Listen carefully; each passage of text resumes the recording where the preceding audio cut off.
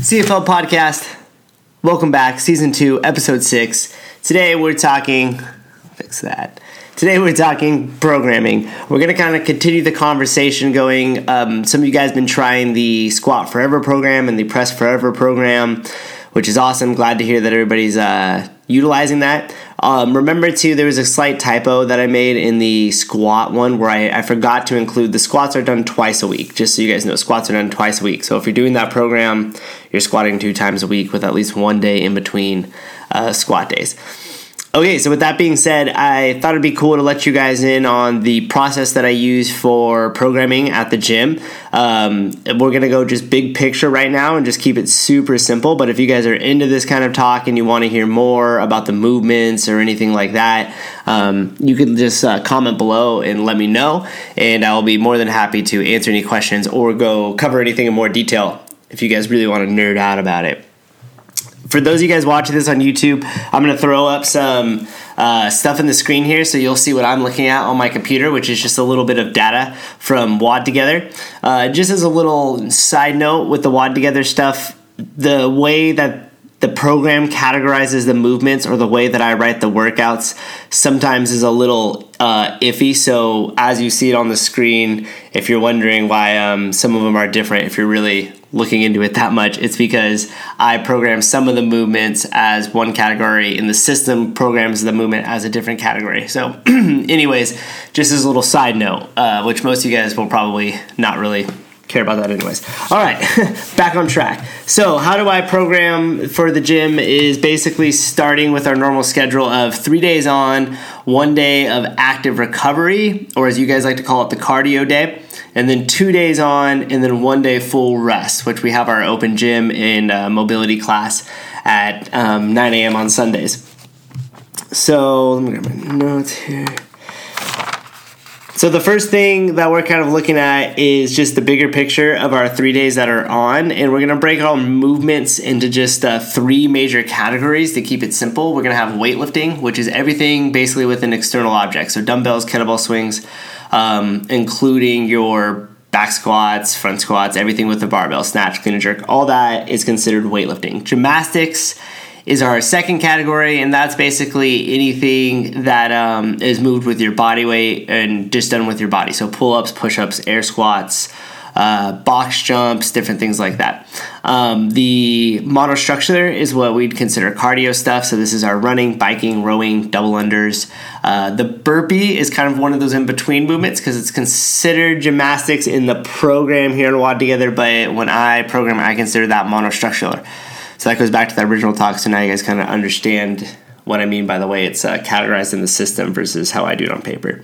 And then we also have our strength days, our heavy days. You guys have noticed those coming in where when we do the movement, if it's back squat, let's say, working to a 3-rep max, the whole emphasis on the class is getting you guys warmed up to back squat, giving you guys plenty of time to build up, giving you guys plenty of time to rest in between the sets, and then we normally follow it up with a quick little cardio sweat sesh just to leave you feeling good and sweaty and out of breath. But those heavy days are programmed like that for a reason, and those would just be considered a weightlifting day as well. So the first thing I do is I look back at the month prior. So in this case, it's going to be October that we're using as our example. And I'm just looking at first just the mix and match between gymnastics and weightlifting, monostructular and gymnastics, monostructular, weightlifting. Like how many of those combinations did I use throughout the month? And then what does that pattern look like? So we don't ever want to create any too much consistency in the way we use it. We want to have a nice balance between everything. And at the same time, we don't want to fall into any patterns that repeat for too long of a time because routine is the enemy. So as I look at the first couple months here, you guys could see the mix. They put them in color coordinated. So the red is monostructular, that blue is gymnastics, and then that grayish tile there is weightlifting.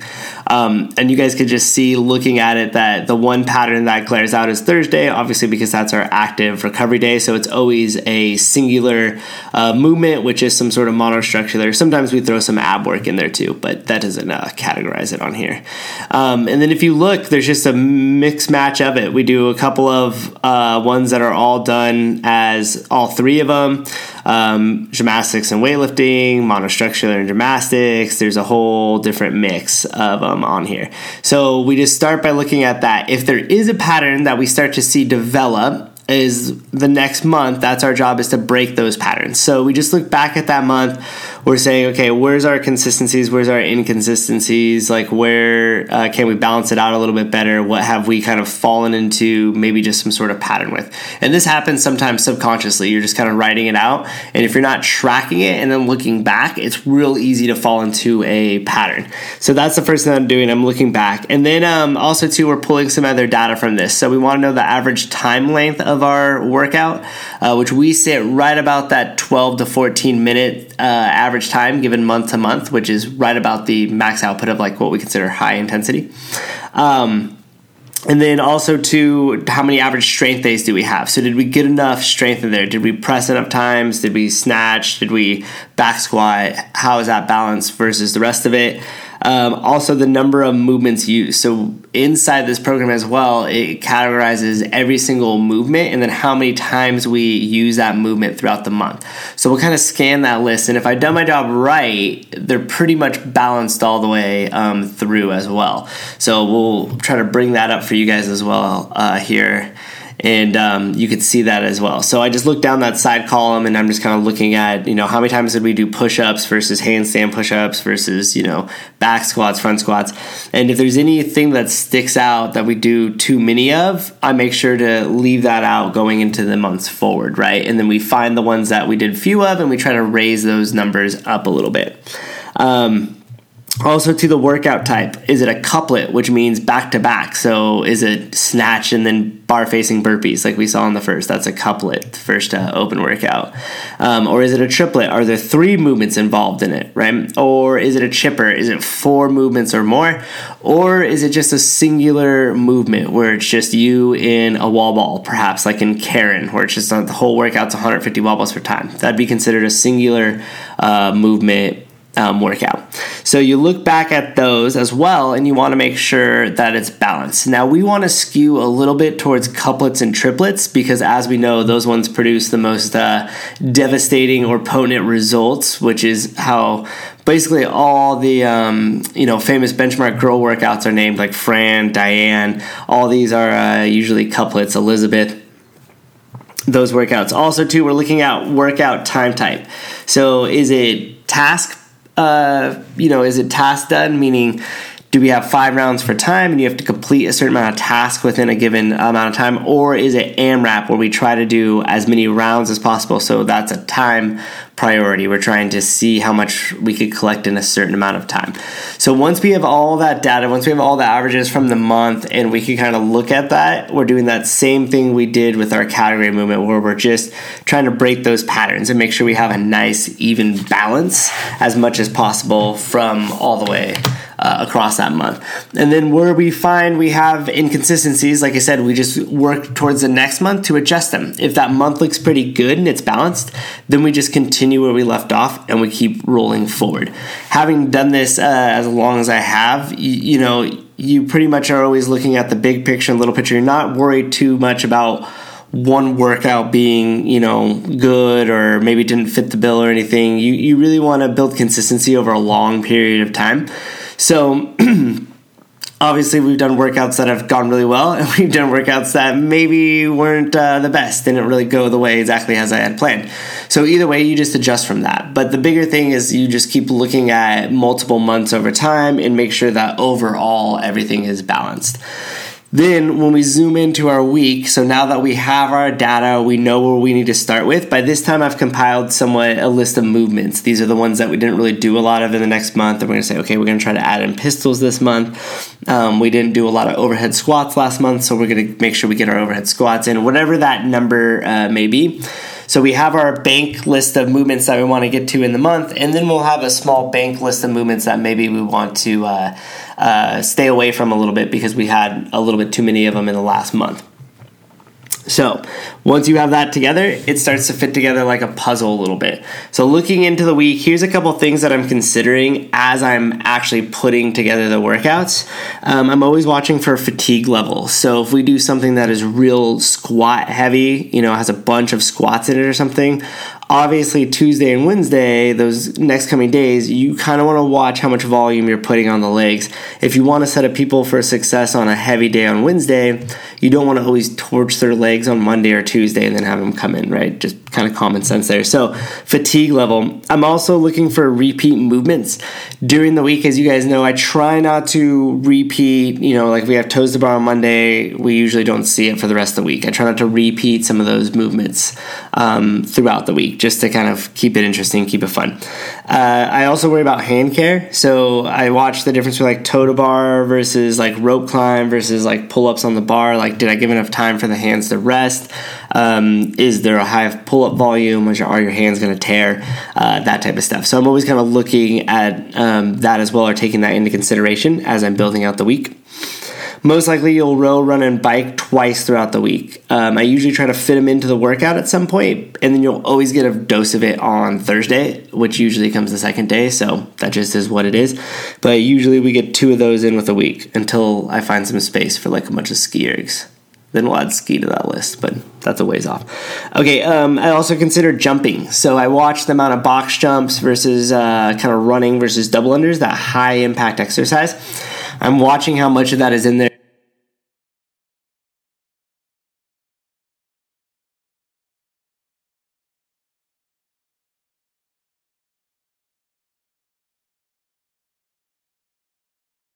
Days in a row. I just don't want to make sure that we load up, jumping, jump rope, then running by that 4th day, which ends up being that Thursday, which there might be some running in there again. You don't want to overload people's calves. You don't want to overstress the ankle and knee joints if we don't have to. So I'm always kind of watching that bounding or jumping, if you will.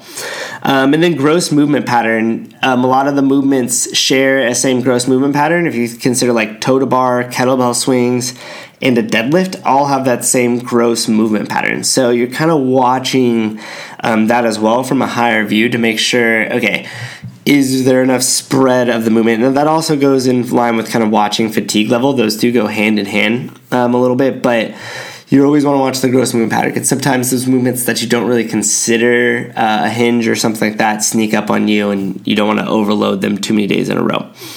I'm also paying attention to unilateral movement, meaning one leg or one arm moving at a time. We see this in lunges. We see this in dumbbell work often, where we're pressing one or the other. We sneak them up in warm-ups a lot. Lately, we've been doing some, overhead stability stuff in our warm-ups, or single arm carries and then the warm-ups and stuff like that. And that's just to add that unilateral stuff, because we all know one side's good, one side's bad. We tend to favor one, and we want to try to work that balance out as much as possible. So if there's a little bit put into the programming, if there's a little bit put into the warm-ups, we end up kind of doing it a lot, and those imbalances tend to correct themselves if we're focused on it, and also if we're recovering at home. But those balances seem to correct themselves over time when you're doing the unilateral exercises, or at least it gives us a crystal ball into the future. And if we can't perform a step up on one side of our body because something's not firing, then we need to take action to correct that before that later leads into injury. So that's why the unilateral movement is important. So with all those things into consideration, I start to lay out the week. And basically what it looks like is I got like a bunch of these around, but these are just old workouts where I just start to lay them down on paper. I'll start to write a bunch out of them. Sometimes if you guys see me in there on Thursdays, I'm like scribbling on the back of a whiteboard. So I get creative or some ideas come to mind. I just kind of lay them out. And then I go back to what we collected in that month's prior data, right? And then we look at it and we say, okay, do these workouts that I scribbled up here, that whatever just kind of came to my head, do these kind of fit the bill here? Or can we move some of the movements around to make it fit? And then you just continue to layer on top of that. So then each week you're looking back as well, because we don't want to hold that same pattern week to week. So you do a micro view of what we talked about in that month view. So you do your whole month view. We go down to that micro view of the week, and then it starts to give us that data so we can start to lay out day by day. And then once I produce all the workouts and lay them out of how I kind of want to do it, just shell them out depending on what workouts we're doing. or what our list is that we're building in. Then I start to move them around and then go, okay, I want to keep this workout fits, this workout fits. And then I want to move the correct order around with all those things in consideration. Like we talked about fatigue level, hand care, repeating movements, watching how much jumping there is, stuff like that. And once we have all those down and laid out, then that's it. Then it kind of starts to write itself. It helps give you the path to like, okay, what is the next week going to look at? I know some of you guys follow this actually quite diligently and will kind of joke and will be like, are we going to do this or this soon? And you kind of notice that we haven't had it in a little bit or something like that. And then sure enough, it comes up that following week. And that's pretty much how it is. You could track this through the website if you wanted to. You could also track it through WOD Together if you wanted to and kind of see the different stuff as well. I'm always good for a nice programming discussion. That's one of the things that I really enjoy about it is writing these workouts and being able to fit them in. And I've been doing it for a long time. So I have like a bunch of these, as you can imagine. And then I also have, I forget what year it was, maybe 2017, where I actually printed all of it out. So I took everything off the book week to week, and then I put it into a Word document, and then I took a physical copy of the month and then laid it out, and then I had the month with all the weeks stacked behind it, and then did it for a 12-month period as like a full physical like years worth of programming that I have, which is kind of funny. I don't do it that meticulous anymore. It's all saved like in the computer on the server on the website or something like that, or in 1 million notebooks that I write around. So I hope that gives you guys kind of a brief view of what it looks like to build into the programming or what I do that goes into it. And hopefully this sparks some questions. We could go in more in depth about anything that you guys would want to talk about how we build it up or anything. The last two things that I'll leave us on here is the last two things that I consider, which is kind of funny. I have the number crazy. So what I meant by that is like if you ever look at the way the workouts are done, some sort of mathematically they have to make sense. If they're kind of just randomized numbers thrown in there, it drives me nuts for some reason. So most likely if you guys look at my number schemes, you'll be able to find the pattern in there. So as you guys look at the workouts now, if you happen to listen to this, look at the number patterns, and if it's a tricky one or if there's some multiplication one and you find it, let me know. It's always fun that people are watching. Also too, I try to keep them creative. So you guys will see we'll do a little work to rest stuff. I try to mix them in certain ways that are fun. I try to build the workouts to always just keep them creative because at the end of the day, we are still cycling through, although a lot of movements, it's still the same, gather of them. So try to keep it creative as far as like how we combine what combination we put them in and how we kind of fit them together and how we play with the reps and the numbers and everything like that, which makes it fun and keeps it interesting for me, the one writing it, even after all these years. So, all right, if you guys have any questions about it, please let me know. If you've listened to this all the way through, thank you so much for listening, and I hope you guys reach out with your comments and questions, and we'll catch you next time on the podcast. All right.